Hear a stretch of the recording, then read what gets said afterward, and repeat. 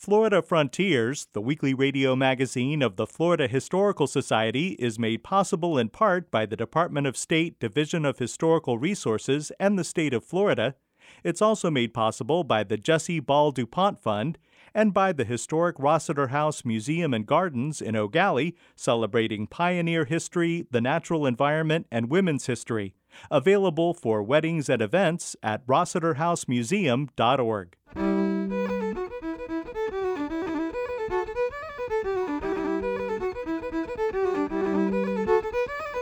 This is Florida Frontiers, the weekly radio magazine of the Florida Historical Society, on the web at myfloridahistory.org. I'm Ben Brotmarkle, and coming up on the program, in the early 1960s, Joan Mulholland participated in the Freedom Rides, the March on Washington, the Selma to Montgomery March, and lunch counter sit-ins.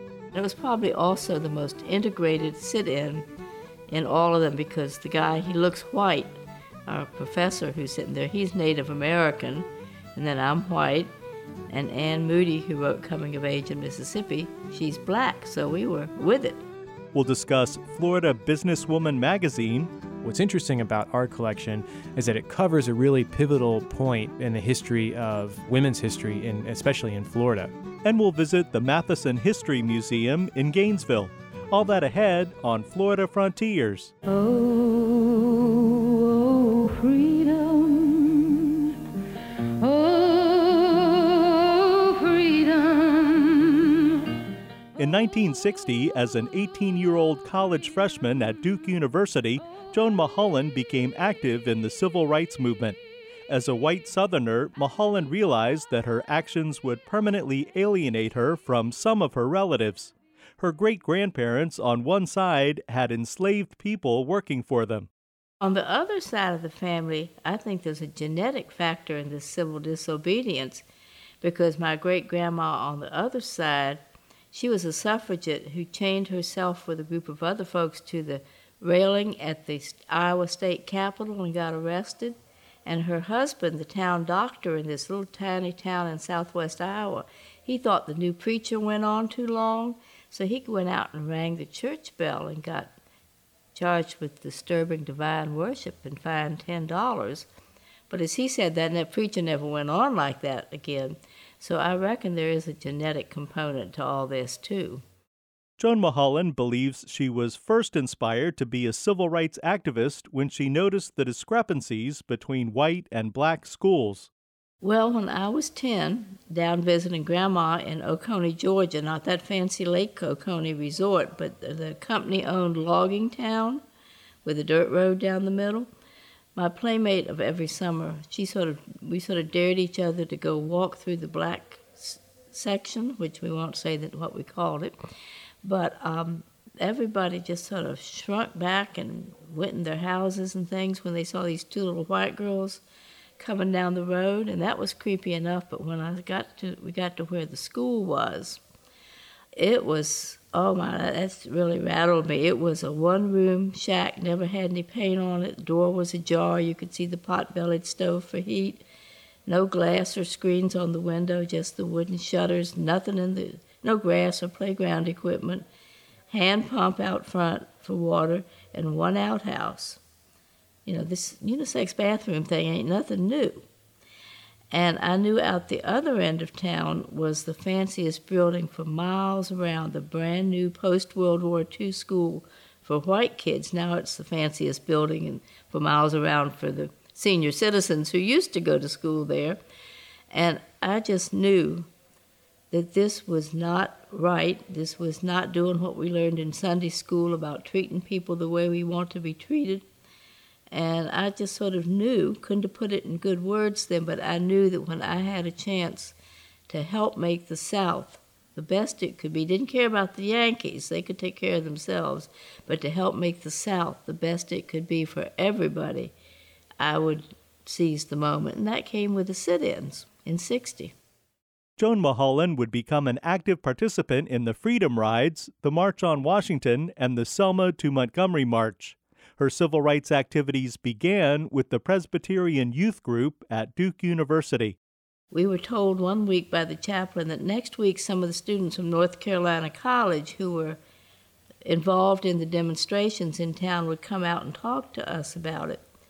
But keep it quiet because administration might lock us out, the police and the rowdies might show up and all that. But they explained very clearly in legal and moral terms about the sit-ins and demonstrations, and then they invited us to join them. So a handful of us did, and the administration went absolutely ballistic. The only thing that kept us from being expelled was the university professors group prevailed, that we could stay in school. In the spring and summer of 1961, the Freedom Rides were an attempt to integrate interstate travel in the South. The first group of Freedom Riders left Washington, D.C. in May, bound for New Orleans, but they didn't make it there. The bus was firebombed in Anniston, and one of our D.C. area sit-in group members was on that bus. He's in the picture of the folks standing outside it. And so following the teachings of Gandhi, if one falls and can't continue, others have to step up and take their place, like in the Salt March. So students who had been doing sit-ins across the South, a bunch of them came from different cities, from Nashville, from D.C., from Atlanta, from New Orleans, and other places. They came to keep the Freedom Rides going. Even faced with the possibility of violence, Joan Mulholland joined the Freedom Riders. My group flew from D.C. to New Orleans and took the Illinois Central train back to Jackson. I claim credit for bringing Stokely Carmichael, my buddy, to the South because he was in the group and I was in charge of, getting the group recruited. So by then it was absolutely routine. The Kennedy administration had struck a deal with the governor and mayor. There would be no violence in Mississippi like there had been in Alabama, but they could arrest us on a local charge. So it became fill the jails. At the age of 19, Joan Mulholland was arrested and placed in Mississippi's Hinds County Jail. When the Freedom Riders were transferred to the notorious Parchman Penitentiary, Mulholland says it was actually an improvement. In the white women's cell in Hinds County, where they were putting Freedom Riders, we were down to less than 3 square feet of floor space per prisoner if you don't count the space underneath the low-hanging bunks. And that was real cozy when it was sleeping. One girl slept curled up in the dripping shower every night. People were under the bunks, 2 on a narrow bunk, and the food was lousy. Bugs in it and stuff. And so getting moved up to Parchman, it was a newer facility, death row, mind you. They put the death row prisoners into better facilities on the farm, but it was roomier, cleaner, and the food was way better than in the county jail. So it was really a step up. But they were trying to intimidate us because it had a worse reputation even than Angola prison in Louisiana. And you were really cut off. You couldn't go screaming like mad and people hear you down on the street of town. But there were governors and congressmen, and when people get out of jail, they could talk to the press, and they were being watched, and as a Southerner, I knew their game. Initially, some civil rights leaders, including Martin Luther King Jr., thought that the Freedom Rides were too dangerous. After the violence in Anniston, King agreed that the rides must continue. He spoke to riders gathered in an Alabama church, and the National Guard had to be dispatched. The mob outside was threatening to burn the church down with the Freedom Riders inside. The folks who had come, particularly from D.C. and Nashville, the people who had come early on to keep things going, were trapped in the church, and everybody could each family unit or individual could make a timed call. I forget if it's 2 or 3 minutes. Paul Dietrich from our D.C. sit-in group, who had been instantly out the door, with a couple other guys when the bus was burned, he called me because he knew I had a phone very near my bed, and I could answer it immediately. And he said basically, almost verbatim, "Joan, this is Paul. We're trapped in the church in Montgomery. I can't talk, but send more riders." And that's when we got very busy getting more riders going. from D.C., from our sit-in group. Joan Mulholland's civil rights activism continued long after her release from Parchman. On May 28, 1963, an iconic photo was taken showing Mulholland and other lunch counter demonstrators at a Woolworth's in Jackson, Mississippi. And the picture is probably the most used of any sit-in picture.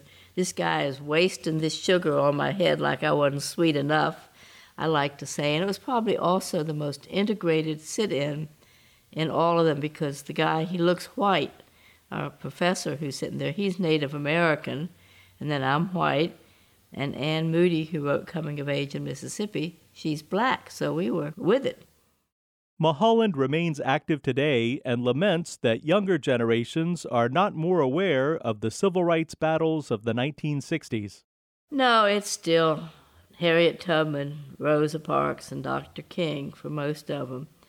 But they need to learn that it was students just like them, even down to elementary school students, who banded together and brought about social change, and we ended legal segregation in this country. But now we can see so many more problems that we didn't see then. Immigration, poverty areas, whose neighborhood gets torn up with the interstate highway ramp, food deserts, religious discrimination, gender identification discrimination, all sorts of discrimination that we weren't thinking about back then, and we got to take care of these problems. We spoke with Joan Mulholland earlier this year at the Harry T. and Harriet V. Moore Cultural Complex in Mims, Florida. And before I'll be a slave, I'll be buried in my grave and go home to my Lord and be free.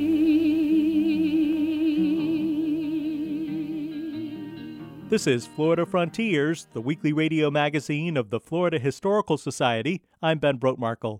Visit us anytime on the web at myfloridahistory.org to watch our television series Florida Frontiers, subscribe to our journal, the Florida Historical Quarterly, find great books on Florida history and culture, and much more. That's myfloridahistory.org. R-E-S-P-E-C-T, find out what it means to me. R-E-S-P-E-C-T, take out T-C-B. Sock it to me, sock it to me, sock it to me, say. Joining us now is Ben DiBiase, Director of Educational Resources for the Florida Historical Society and archivist at the Library of Florida History in Cocoa. Ben, in the 1950s, Florida society was undergoing significant change, right? Yeah, that's right, Ben. In the years after World War II, specifically in the 1950s, there was this tidal wave of growth and change, especially in Florida. There was a lot of prosperity, a lot of growth. The development of suburbs around urban areas in Florida was really taking off. But at the same time, there was this move inward as the concept of the nuclear family really kind of started to take hold within broader American society. And this was tied in with really kind of national identity and national security issues, because for many politicians and for the general public, the idea of the husband, wife, and as many kids as they could have, that was how we were going to beat the Soviets. You know, the Soviets were working in factories. Here we had the woman who was staying at home. So central to that image really became the idea of what a woman's role was, or gender roles were within society. The men went to work and the woman stayed home and raised the family. And this, again, in the 1950s was the predominant depiction, at least within the media and throughout society, for women. So what you see during this period is fewer women pursuing degrees within institutions of higher learning. In fact, in the 1920s, 47% of college students were women. By 1958, that number had dropped to 38%. Yet this didn't mean that women were particularly satisfied with this role. In fact, there were quite a few women who were working within a professional capacity outside of the home in the 1950s. The employment rate for women was much higher than it was in decades prior. even though the number of women who were pursuing degrees had decreased, there were more women actually in the workforce. And a lot of that was due to professional organizations, including the National Federation of Business and Professional Women's Clubs, known simply as BPW. And this group started out initially, especially in Florida, trying to secure working rights essentially for women. So the women who were already in the workforce, they wanted to secure as close to equal pay as possible. They wanted to secure better working hours and generally just better conditions and more legal rights for women in the 1920s, 1930s, and then through the post-war years into the 1950s. And the Florida Federation of the BPW produced a magazine beginning actually all the way back in the 1920s. It was called the Florida Businesswoman.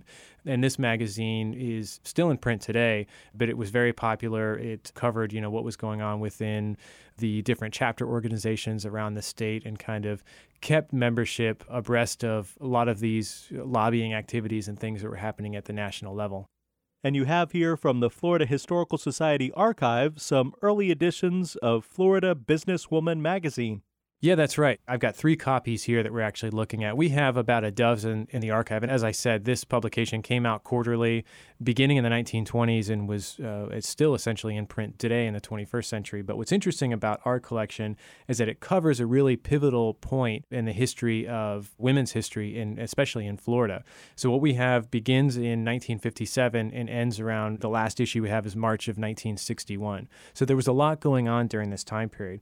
You have to kind of keep in mind that this is the 1950s, and this was not a radical organization. They were not out to overthrow the patriarchy, if you will, but they were much more conservative, I think, in what they were trying to achieve. However, they were, again, pushing for those same goals, pushing for better working conditions, pushing for equal pay for equal work. You see that throughout these magazines. But again, you have to kind of temper, the expectations, at least for this time period. And you can see that this is in one of the opening remarks from a member of one of the chapters in West Palm Beach. And she says here, quote, "The time has not yet arrived when women can be indiscriminate in selecting a career field. They will always be handicapped to some extent by the simple fact that they are women, and this fact should be carefully considered by those who seek a business career," unquote. Now, this is in a businesswoman magazine, but it shows you kind of the conservative attitude. Now, she goes on to say that women have to sort of act a certain way. You have to be strong, but not too strong. These are sentiments that you still hear women talking about today when faced with the same types of difficulties in the workplace. And moving on, you see some other interesting common threads throughout these magazines. There are a lot of advertisements and a lot of articles that deal with national security. So even though this is a magazine promoting women working in a professional capacity outside of the home, they're also talking about, well, you still have a role at home as well. So, work in your club activities and maybe have a job on the side, but remember that your role is still at home. So they're still kind of perpetuating that idea, at least in the 1950s and into the early 1960s. But they were also working towards really more practical achievements for women. And you can see that evidenced here in this article from 1959. And they're talking about an organization called the Associated Women Investors Incorporated. And this was founded in Tampa in 1958 by a woman who came from Boston to Tampa, was interested in the real estate boom. She saw the prefabricated houses and all of the things that were going on, wanted to get involved, but she could not get funding from the banks that were run by men. So what she did was form her own investing group comprised entirely of women. In fact, here in the article, it says that the bylaws explicitly exclude men from any membership in this organization, but their goal was to seek out and provide funding for women who were not really involved in the business, but maybe had saved up a little bit of money and wanted to invest in real estate in Florida. They were securing and backing these loans for women. So here you see on the ground the kind of work that they were doing. And each chapter had different projects. They would do a lot of community involvement. But another thing you see throughout these magazines is a push for civic engagement. So a lot of articles are dedicated to introducing women to politics and trying to encourage women at every level as a voter, but then actually running for elections at the municipal, state, and even federal level, because they wanted women to enact change through these, legal parameters. So you see a lot of articles trying to educate women who are maybe early in their career or learning about how to advance their career and are part of these chapters. They're trying to educate them about the political system and how to become part of that change to work towards the broader goals that the national and international organizations are lobbying for. As the role of women in society has evolved, the role of the Florida Federation of Business and Professional Women's Clubs has changed. What's its role today? Well, the organization still exists today, and, unfortunately, a lot of the same issues persist that these women were fighting for, even in the 1920s, 30s, up through the 1950s and 60s. And I'll show you an example. This is an article from 1960 entitled Women's Economic Progress, and you can see here a little figure. There's a woman holding up a sign that says, "Equal pay for equal work." And it's a problem that still persists in many, many industries in America and Florida as well. And in this article, they talk about the passage of an Equal Rights Act, which actually came to fruition at the federal level in 1963. John F. Kennedy signed that act in 1963. So, even though there are legal protections, there are still systematic problems for women in the workplace that deal with the equality of pay and other issues that they were addressing here today. So they're fighting for the same goals and doing a lot of the same community work as well. The membership back in the 1950s was about 5,000 women. Now it's much, much larger, and they have a much broader reach, and they're still involved with the international groups as well, but still working towards those same goals, still trying to provide professional development, professional guidance, networking, but also getting women involved in politics, which the numbers of women, even in Florida, involved in politics, it's still much lower proportionally than it is to men. So they're still pushing for involvement in civic engagement at every level throughout Florida. All right. Well, thanks, Ben. Sure. Thank you. Ben DiBiase is Director of Educational Resources for the Florida Historical Society and archivist at the Library of Florida History in Cocoa. To see the Florida Businesswoman magazines we've been discussing, check out our web extras at myfloridahistory.org. All I'm asking is for a little respect when you just a little bit, hey baby, just a little bit, just a little bit, mister, just a little bit. This is Florida Frontiers. Holly Baker is Public History Coordinator for the Florida Historical Society and manager of the Brevard Museum of History and Natural Science. She takes us to the Matheson Museum in Gainesville. The Matheson History Museum Complex is the local history museum for Gainesville, Florida, and the surrounding Alachua County community. The complex includes the Matheson History Museum, the Matheson Library and Archives, the 1867 Matheson House, and the Tyson Tool Barn. Greg Young, president of the Matheson Museum's board, told me about the history of the museum. The Matheson family moved to Gainesville from Camden, South Carolina in the mid-1800s, and they completed their construction of their home in 1867.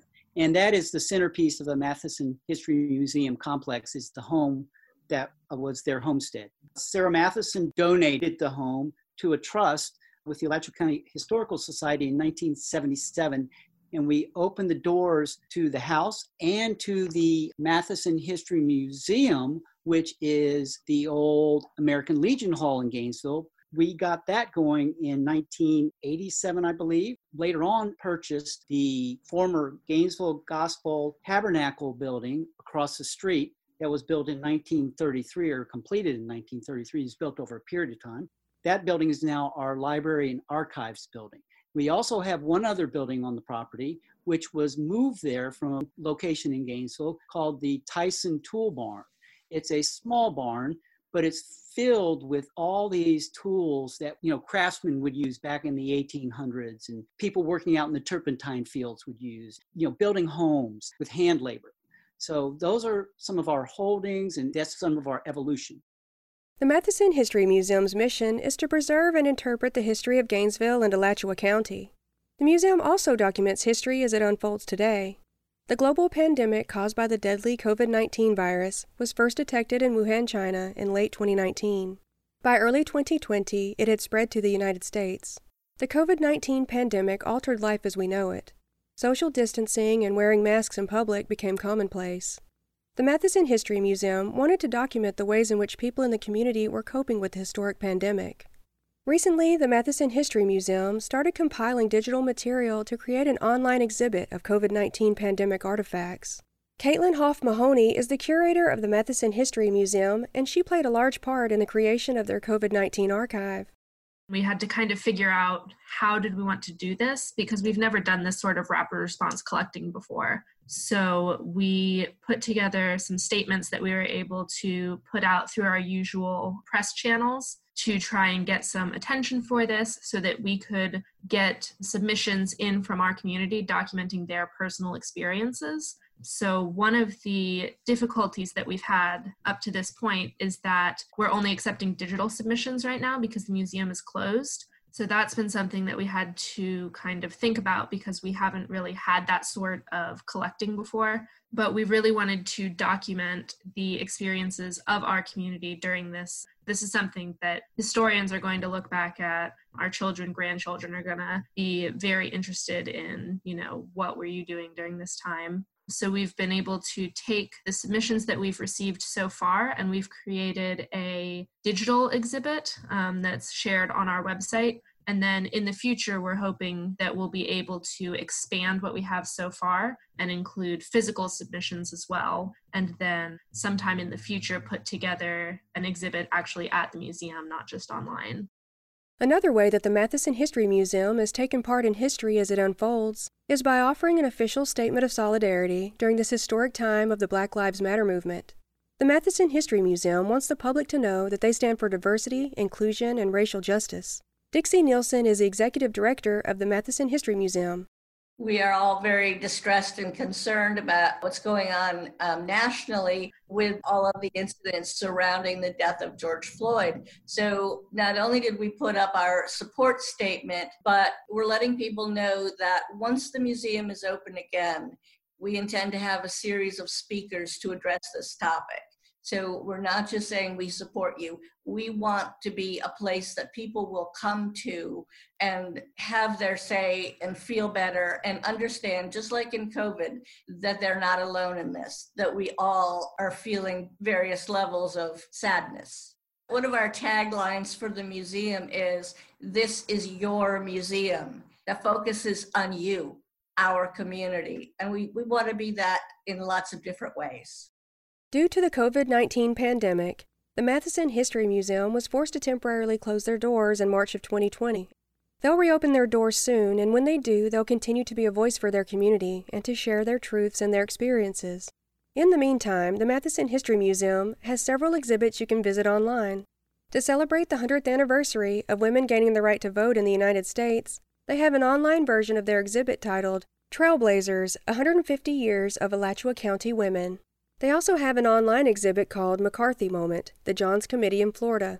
The exhibit examines the time between 1956 and 1964 when the Florida Legislative Investigation Committee, known as the Johns Committee, led by Chairman and former Florida Governor Charlie Johns, investigated so-called subversive activities in colleges, civil rights groups, and suspected communist organizations in Florida. The committee targeted suspected gay and lesbian teachers and students at universities in Florida, firing or expelling more than 200 people. To learn more about the Matheson History Museum and to see their online exhibits, including their COVID-19 community archive, go to mathesonmuseum.org. For Florida Frontiers, I'm Holly Baker, Public History Coordinator for the Florida Historical Society and manager of the Brevard Museum of History and Natural Science in Cocoa. You've been listening to Florida Frontiers, the weekly radio magazine of the Florida Historical Society. Please join us right here again next week. Until then, visit us anytime on the web at myfloridahistory.org and find us on Facebook. Production assistance for Florida Frontiers comes from Ben DiBiase and Holly Baker. Our web extras are produced by Jerry Klein. The program is edited by John White. Please stay safe and healthy. I'm Ben Brookmarkle. Florida Frontiers, the weekly radio magazine of the Florida Historical Society, is made possible in part by the Department of State Division of Historical Resources and the state of Florida. It's also made possible by the Jessie Ball DuPont Fund and by the historic Rossiter House Museum and Gardens in Eau Gallie, celebrating pioneer history, the natural environment, and women's history. Available for weddings and events at rossiterhousemuseum.org.